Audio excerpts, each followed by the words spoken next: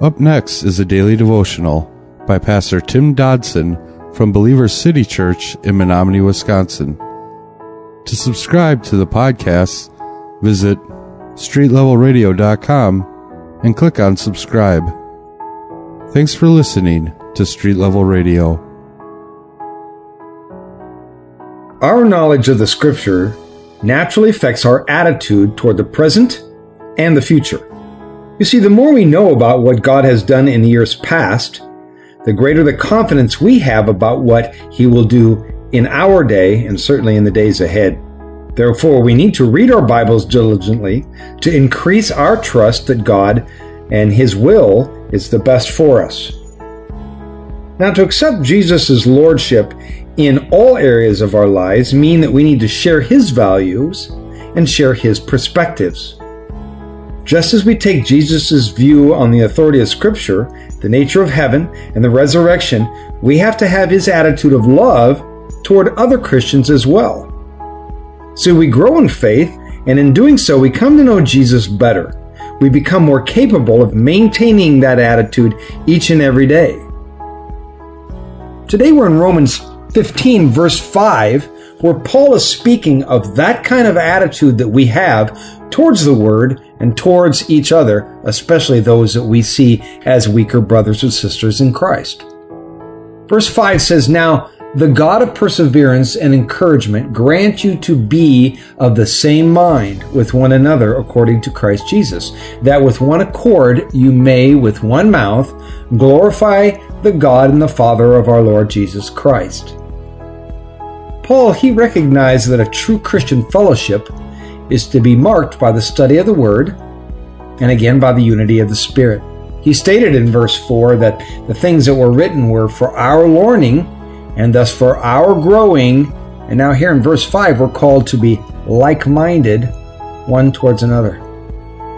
Proverbs 6:19 says that God hates a person who sows discord among brothers. So we can gather that He is quite serious on this matter. Now, that doesn't mean that we're going to agree on every issue within the body of Christ, but we are to have the same direction, the same purpose, the same criteria, the same motives. And we are given no latitude here to operate in any attack mode on anyone around us. This brotherhood, in this unity, is what makes us a body of Christ.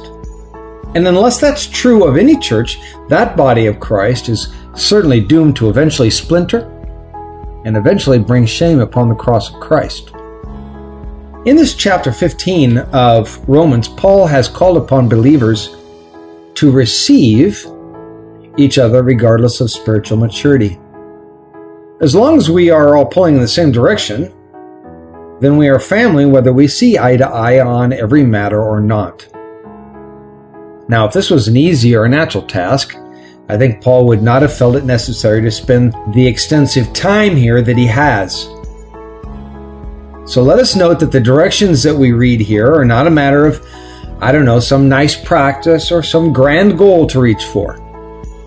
I think many of us are apt to treat Scripture with a kind of a laissez-faire attitude and with a situational judgment as to whether or not we will obey. And we can tend to think of it all as, moreover, a nice suggestion.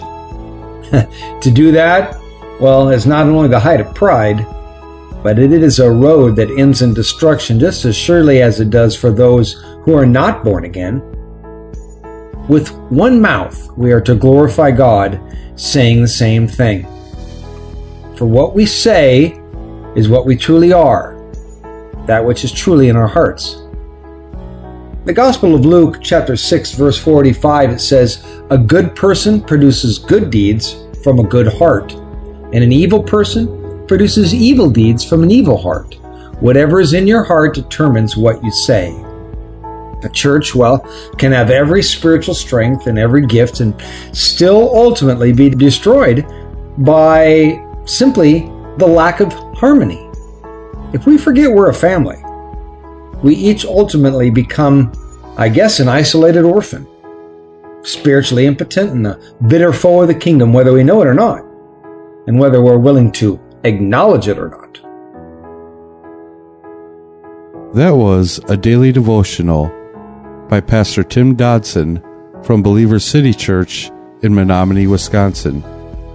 For more information on Pastor Tim Dodson or Believer City Church, visit believerstogether.com.